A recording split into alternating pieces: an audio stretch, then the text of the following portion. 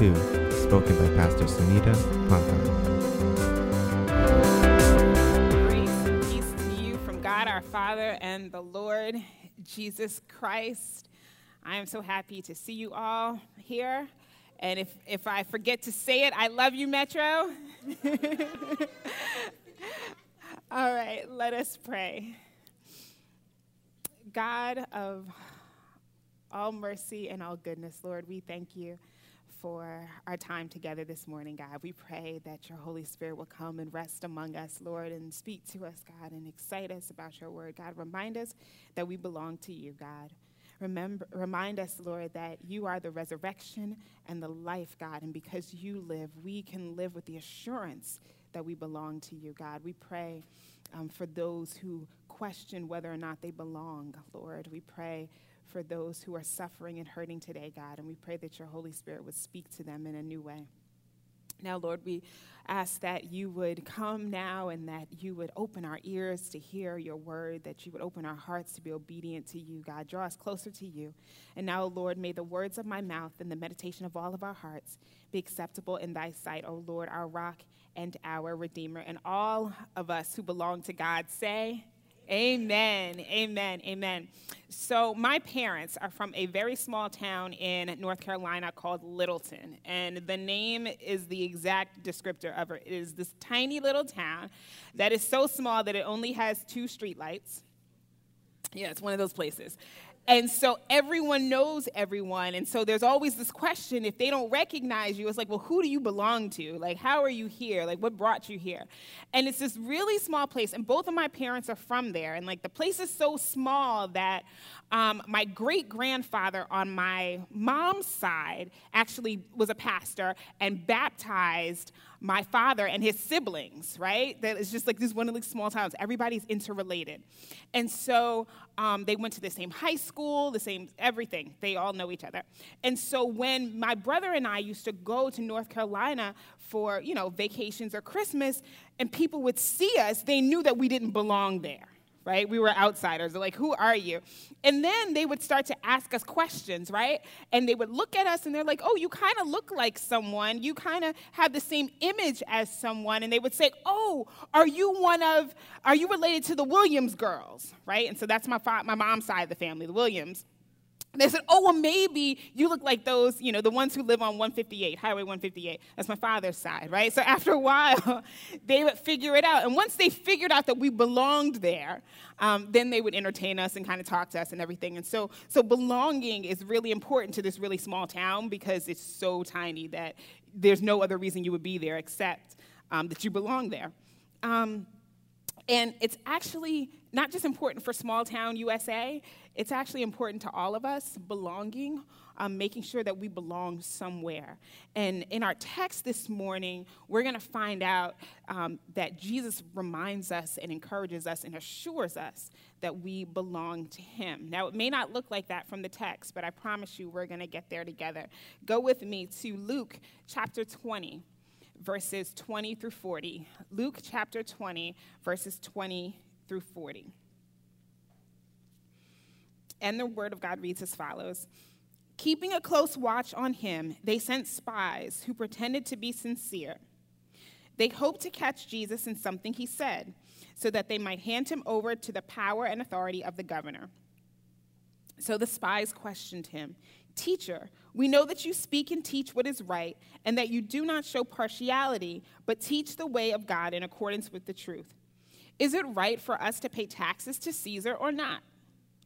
He saw through their duplicity and said to them, show me a denarius whose image and inscription are on it. Caesar's, they replied. He said to them, then give back to Caesar what is Caesar's, and to God what is God's. They were unable to trap him in what he had said there in public, and astonished by his answer, they became silent. Some of the Sadducees, who say there is no resurrection, came to Jesus with a question. Teacher, they said, Moses wrote for us that if a man's brother dies and leaves a wife but no children, the man must marry the widow and raise up offspring for his brother. Now there were 7 brothers. The first one married a woman and died childless. The second and then the third married her, and in the same way the 7 died, leaving no children. Finally, the woman died too. Now then, at the resurrection, whose wife will she be, since the 7 were married to her? Jesus replied, the people of this age marry and are given in marriage, but those who are considered worthy of taking part in the age to come and in the resurrection from the dead will neither marry nor be given in marriage, and they can no longer die, for they are like the angels. They are God's children, since they are children of the resurrection. But in the account of the burning bush, even Moses showed that the dead rise, for he calls the Lord the God of Abraham and the God of Isaac and the God of Jacob. He is not the God of the dead, but of the living, for to him all are alive. Some of the teachers of the law responded, well said, teacher, and no one dared to ask him any more questions. In many ways, this sermon is a continuation of Pastor Doug's sermon from last week. As we saw last week, Jesus is making his way towards the cross. The chief priests and the scribes, or the teachers of the law, are threatened by Jesus' authority and influence. His teaching is counter to their own. They considered him blasphemous. They wanted to get rid of Jesus, but Jesus had gained too much popularity by his preaching and his teaching and his healing that the masses actually loved him. So as we saw last week, they begin asking questions in an effort to trap Jesus. That is picked up in our text this morning. In the first story, the chief priests and the scribes and others want to trap Jesus. In the second story, the Sadducees want Jesus to admit that there is no resurrection.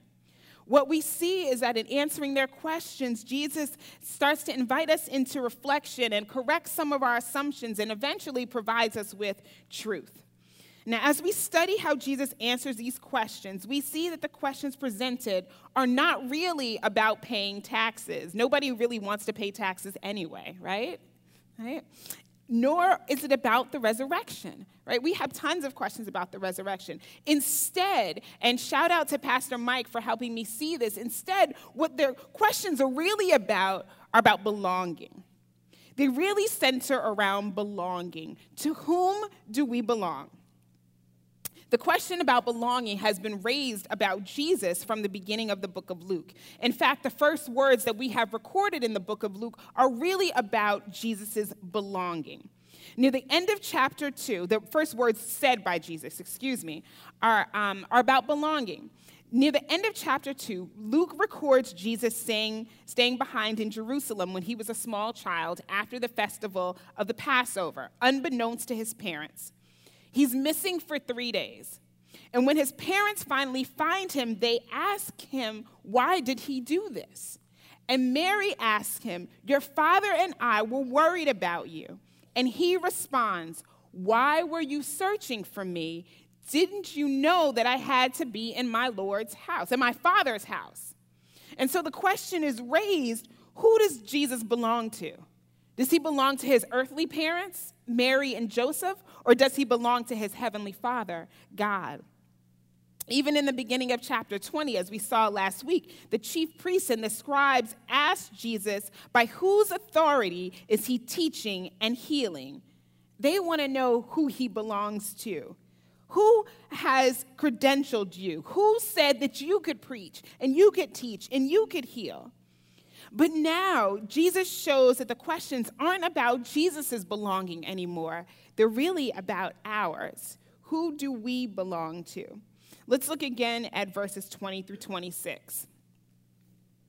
Keeping a close watch on him, they, meaning the chief priests and the scribes, who pretended to be sincere, they hoped to catch Jesus in something he said so that they might hand him over to the power and authority of the governor. So the spies questioned him, Teacher, we know that you speak and teach what is right and that you do not show partiality, but teach the way of God in accordance with the truth. Is it right for us to pay taxes to Caesar or not? He saw through their duplicity and said to them, Show me a denarius whose image and inscription are on it. Caesar's, they replied. He said to them, Then give back to Caesar what is Caesar's, and to God what is God's. They were unable to trap him in what he had said there in public, and astonished by his answer, they became silent. the chief priests and teachers of the law are looking for ways to build a case against Jesus by entrapping him. They try to soften Jesus up a bit by what we might call false praise. And it wasn't because what they were saying was wrong. It's because they didn't really believe it, right? So it's like when you see someone and they're like, oh, you look so nice, and their voice gets up really high, you know that they don't really think you look nice, right? Right? Or when someone says, bless your heart, and that's the Southern way of saying, I really pity you, right? So there's this idea, right, that they're trying to soften Jesus up, but they don't really believe what they're saying about him, right? They say that Jesus only speaks the truth. They say that Jesus only speaks God's word, and they say that Jesus shows no partiality, but they really don't believe them. They try to soften him up, and then they try to hit him with this tough question: is it right for us to pay taxes to Caesar or not? Don't you love this question? Like, tax season is coming up, right?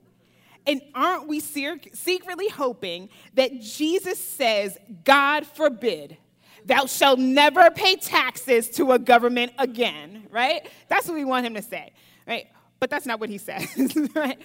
But if so, I believe that most of us would kind of write out this religious exemption in church, right? The whole church would be full of people seeking a religious exemption instead of having to pay their taxes, right? But that's not what Jesus says. Instead, Jesus discerns their motives. We might call this omniscient power of God, and he sees right through what they're trying to do. But instead of throwing them out or yelling at them, he makes this a teachable moment. The chief priests and the teachers of the law want Jesus to look bad in front of people. And using this question about taxes, they try to position Jesus in opposition to either the Roman government or the people. They were asking about the Roman tax, and those who were subject to the Roman government were required to pay a poll tax to the government, right? And the tax is highly unpopular to Jews because Jews believe that by paying the tax, they are acknowledging that Rome has the right to rule over them. Now, we learn from this story that's also positioned in Matthew and Mark that there's some other people here too called the Herodians. And the Herodians are Jews, but they're supporters of Roman rule. So if Jesus were to say something in opposition to the government, the Herodians would go back and tell, and Jesus could be arrested for sedition. So if Jesus says, do not pay taxes, he could be arrested. But if he says you should pay taxes, the Jewish people would think that he's a traitor. So the chief priests and the scribes are trying to put Jesus between this rock and this hard place, or so they thought. But rather than be baited and take sides, Jesus invites us to reflect. He says, show me a denarius. Show me a denarius.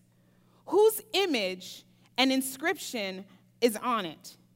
And he knew that it had the image of Caesar on it. And so he tells them, give back to Caesar what is Caesar's, and give to God what is God's. He invites them and us to reflect on the question, whose image and inscription are on you? Whose image and inscription are on you? Now, this sounds like a simple question with a simple answer, right? We are made in the image and likeness of God. Very good. Thank you. Right? If we go back to Genesis chapter 1, right, we see that it says, so God created mankind in his own image. In the image of God, he created them. Male and female, he created them. God saw all that he made, and it was very good.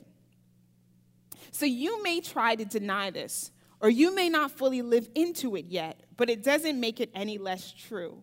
You are made in the image of God. Everything about you, inside and out, is the image of God. From the crown of your head to the soles of your feet, your shape, your size, your skin color, your hair, all of it is exactly how God designed it to be, in his image. And this is why the special needs ministry is so important. And I'm so very proud of Metro and Pastor Shirley for leading this initiative. God did not make any mistakes when he made us. We are made in his image. Now, of course, our sinfulness can tarnish that image, but it doesn't make us any less God's original and perfect masterpiece. So you're created in the image of God. And if you have a relationship with God, you have been sealed with the Holy Spirit. The Holy Spirit has imprinted itself on you. So I ask again, in whose image and inscription are on you? Right? And then Jesus says, give to God what is God's. Just as the denarius with the image and inscription of Caesar is to be given back to Caesar, so we, with the image and inscription of God, are to be given back to God. Have you given to God what is God's? Have you given to God what is God's? See, this is not about money. Although the Roman tax was the equivalent of a day's wages, this is not about cash or coins. This is about something deeper. This is about our tribute. The word Luke uses here is translated from the Greek phoros. Phoros. Now, Matthew and Mark, when they tell the story, they use the word for poll tax. This is not the word for poll tax. Phoros is the Greek word for tribute. It's the Greek word for tribute. It is what is paid to a conquering king or nation. In paying tribute, you acknowledge that this person or entity has power and authority over you. The coin means nothing to Jesus. You remember, when asked to pay the taxes before, Jesus tells Peter to go take a fish so they can pay their taxes and they find a coin inside. It's not about the money for Jesus. The money goes back to Caesar because it's his imprint that's on it. Jesus is more concerned about us. Pastor Doug started this conversation last week when he said, "Where is your heart?" And so I follow up and ask you, in whose image are you made? Who has made an imprint on your soul? And that is who you pay tribute to. If God has done anything for you, if the Holy Spirit has ever impressed itself upon you, that's who we pay our tribute to. But if we took inventory of where we place our time, our talent, our resources, our hearts, what would it really reveal? Who do we really belong to when we take inventory of our life? Is it a store, a game, a job, even people? Have you made your kids the center of your world instead of God? Giving to God what is God's can be difficult because we assume that we have competing interests, right? They asked Jesus this question because their government commitments conflicted with their obligations to God, or so they thought. Jesus' response, however, highlights that we're citizens of two worlds, right? This earthly world and heaven. We have obligations to the earthly world, to the earthly government, taxes, voting, jury duty. But our commitment to the Lord is much greater. God always trumps the government. And should there be a time when our obedience to God conflicts with our obedience to the government, then we must put God first. In the book of Acts, when Peter and John were told to stop preaching about God, they proclaimed, "We must obey God rather than human authority." Our tribute, our first response, there is no competing interest, is always to God first. But it's clear that even though the chief priests and scribes claim to love God, their loyalty is not to him. They deny the power and authority of Jesus, and here they show their utter disdain for God by aligning themselves with the Roman government instead of with Jesus. They would rather have Jesus arrested and even killed.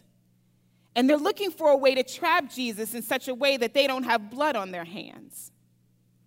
But who really cares about a trivial coin when you have given your heart to something other than God? But since we are made in the image of God and bear his inscription, we give God our tribute, our worship, our loyalty, our hearts, our lives. We render our faith and our obedience to God. Our lives are lived for Christ. This Lenten season just began on Wednesday, and it's time when many Christians, not just Catholics, decide to take inventory of their lives and sacrifice something for the sake of getting closer to God. Now, oftentimes people fast from certain foods or maybe from social media, or maybe there's a habit that you've been trying to kick, and so you do this during this Lenten season. The goal is to reflect upon God more and suffer a bit as a way of entering into Christ's suffering as we move towards Easter. Well, this year, I've given up TV. Pray for me. It sounds silly, but I have realized that as an introvert, I refuel by being alone. And so it's so much easier to go home on a Friday, sit on my couch, turn on the TV, and not have to deal with anyone else or anything else. But what ends up happening is that sometimes, in my effort to refuel myself, I can spend hours in front of a TV watching mindless television. And that's time that I could have spent in God's word. I could have spent praying. I could have spent journaling. I could have spent reflecting on God. I could have spent at least some of that time with God. So I have decided that I am giving everything to God this Lent, including my love for TV. Y'all pray for me. And my hope is that by spending more time at the altar of God, that God will begin to rub off some of that sin that has tarnished his image in me. And so I encourage you during this Lenten season to, as we move towards Easter, to think about, to take an inventory of your life. Where have you given yourself over to things other than God? How can you spend more time with God? How can you spend more time with the people that God has placed in your life? How can you spend more time in personal worship? This is the question. This is how we give our tribute back to God. And when Jesus says that we owe tribute to the one in whose image and inscription we bear, then it means all of it goes back to him. Even our love for television. All of it belongs to God.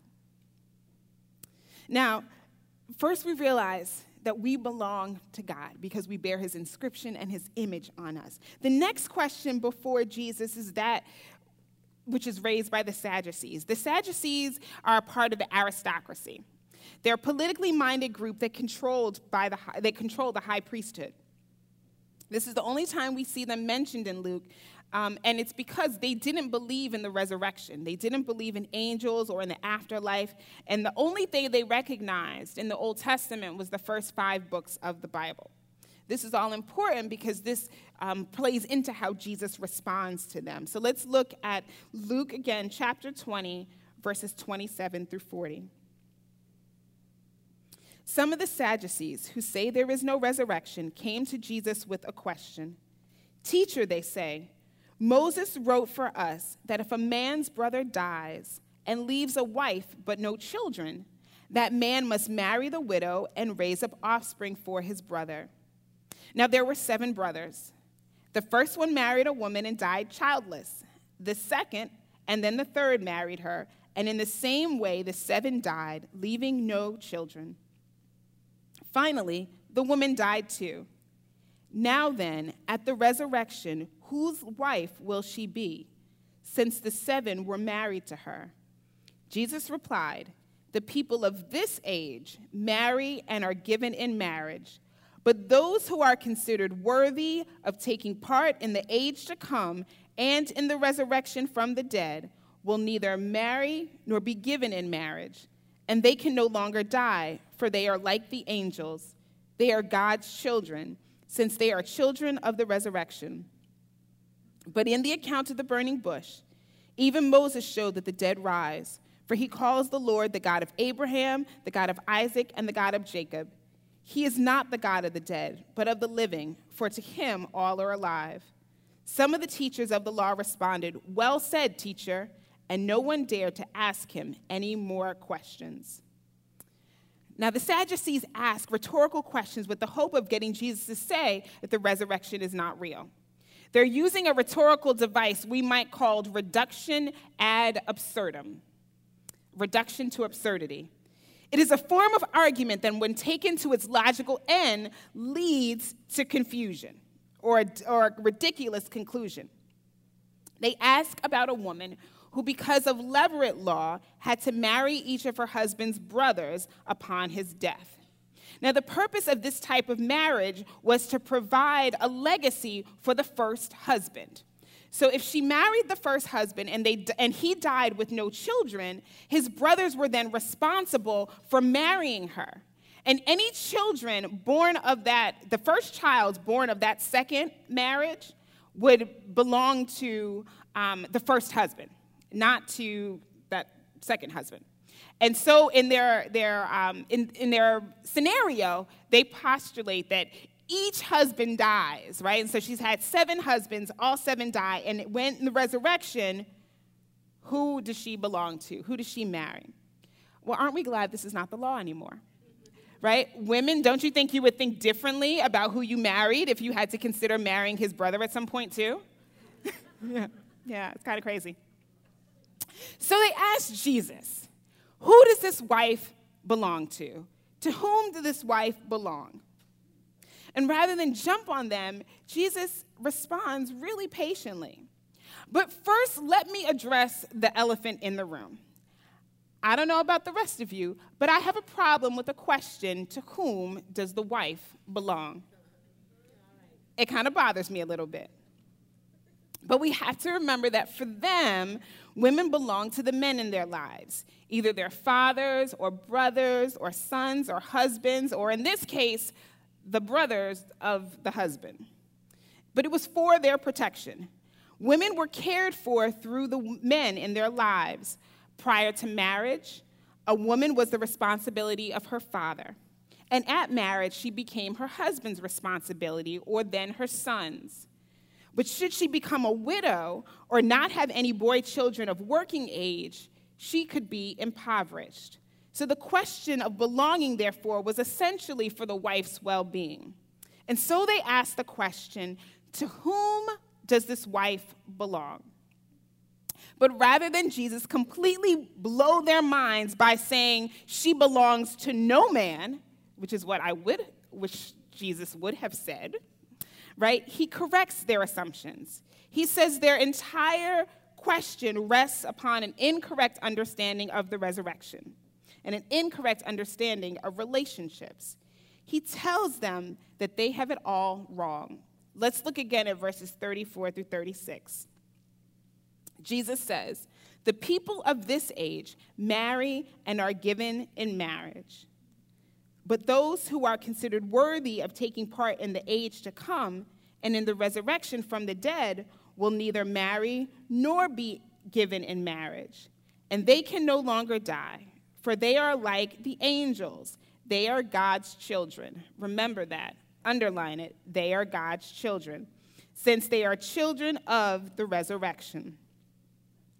So is Jesus giving a shout out to all the single people, right? Only we're getting, right? Not quite. I wish. Not quite, right? What he says is that the resurrection cannot be assumed to follow our present earthly traditions. In the new age, inaugurated by the return of Christ, there will be no marriage. There will be no procreation because there is no death. There is no need to procreate. How we imagine life now will not be about how life will be in the resurrection. We will be immortal. There will be no concern of death. We will be imperishable with no concern of sickness or age or wasting away. We will have physical bodies that will be recognizable, but praise God, we will be transformed. There will be no sin, and our relationships will be different. Marriage won't be necessary. Not that marriage is a bad thing, not at all. God created it, and he ordained it, and it is good. But Adam needed a helpmate, and Adam needed companionship. But in the resurrection, we have the greatest companion and the most intimate of relationships. The way we imagine relationships to be in heaven will be completely different from how they are on earth. That's one of the differences between this age and the age to come. There won't be husband and wife the way we recognize it here on earth. And this fictional woman won't have to figure out to whom does she belong, which husband is hers. She will be in the presence of God. It won't matter. We don't know all the details, but they will all be there, along with all those who have gone before her. But they will not be husbands or fathers or brothers or sons. We will all be co-worshipers of the great I Am. There will not be a loss of companionship or the anxiety of confusion, but only gaining the awesome presence of God in all his glory. It reminds us of what Isaiah says when he said he saw the Lord high and exalted, seated on a throne, and the train of his robe filled the temple. It's when the angels cry out, "Holy, holy, holy, Lord God Almighty, who was and is to come." We will be worshipers of God, and we won't need those other relationships in the same way. So in response to the question, to whom does this wife belong? Jesus says, she belongs to me. She belongs to God. There is no relationship that will override her relationship with me. And that's the same for us, Metro. We belong to God. There is no relationship greater or more important than our relationship with God. We belong to him now and for eternity. Now, I hope this offers a little bit of comfort for those of us who are single. We can look around at our married friends and we can be a little envious or feel as though we're missing out on this incredible relationship. But the truth is, what God's word says is that the marital relationship pales in comparison to a relationship with him. He is eternal. Marriage is not. Even the best of marriages cannot hold up to the love, companionship, and intimacy of eternity with Christ. God's presence is sweeter. God's relationship is stronger. His love is greater. Married or not, we belong to God. And God's vow to us lasts beyond death. And finally, there's another question hidden within the question of the Sadducees. They ask about the wife, but they're really asking, to whom does the future belong? To whom does the future belong? Do we just die and that's it? It's a question many of us have asked at one time or another, I'm sure. And remember, the purpose of the question from the Sadducees was to get Jesus to say that the resurrection is not real. Jesus corrects their assumptions about relationships, and now he offers a little bit of truth. He speaks to them in ways that they understand. They believe in the word of Moses, in the law of Moses. So Jesus goes back and shows them the consistency of God from the beginning of time, and he reminds them of Moses. He says that Moses understood God to be the God of Abraham, Isaac, and Jacob. But how could that be? By the time Moses was alive, Abraham, Isaac, and Jacob were already dead. So if it is true, and it is, that God is the God of the living, how could God be the God of Abraham, Isaac, and Jacob? Dead people cannot have the Lord as their God.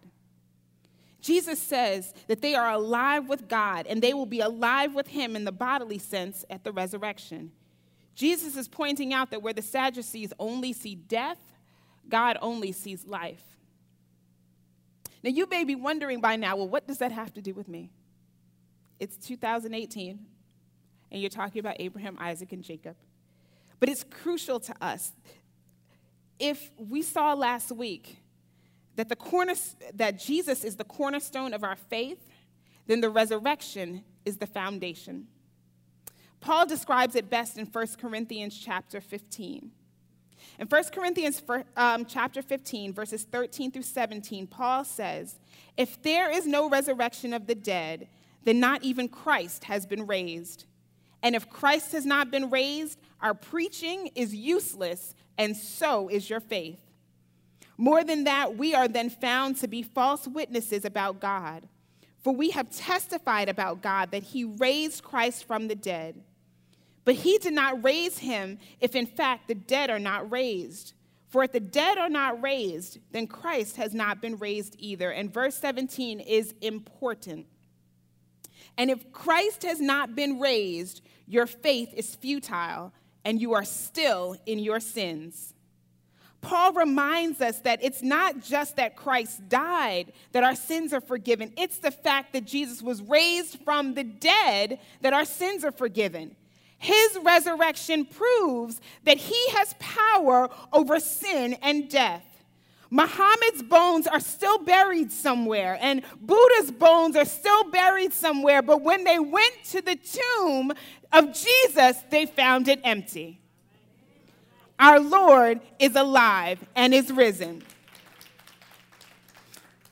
And it's because Christ is raised from the dead that we have the power over our sins. We have the victory because Christ has the victory. To whom does the future belong?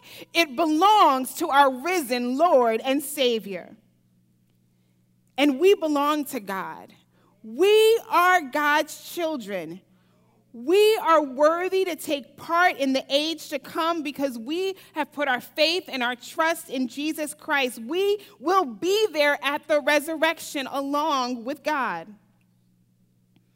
We who are married and we who are single, in this life, it will not matter. The only relationship that will matter in the resurrection is our relationship with God. The only relationship that will matter is the one in which God has told us that we are his children and we belong to him.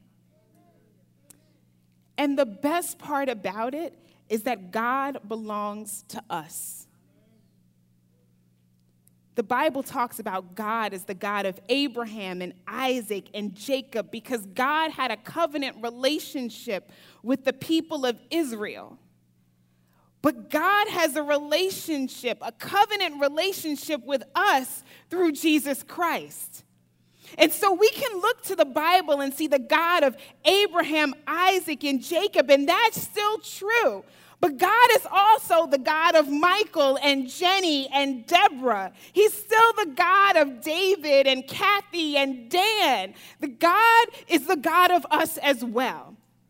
And so we can look to our ancestors, but we can also be assured that God is still alive, that God is still our God, that he is still the risen Savior, and that we belong to him, and he belongs to us.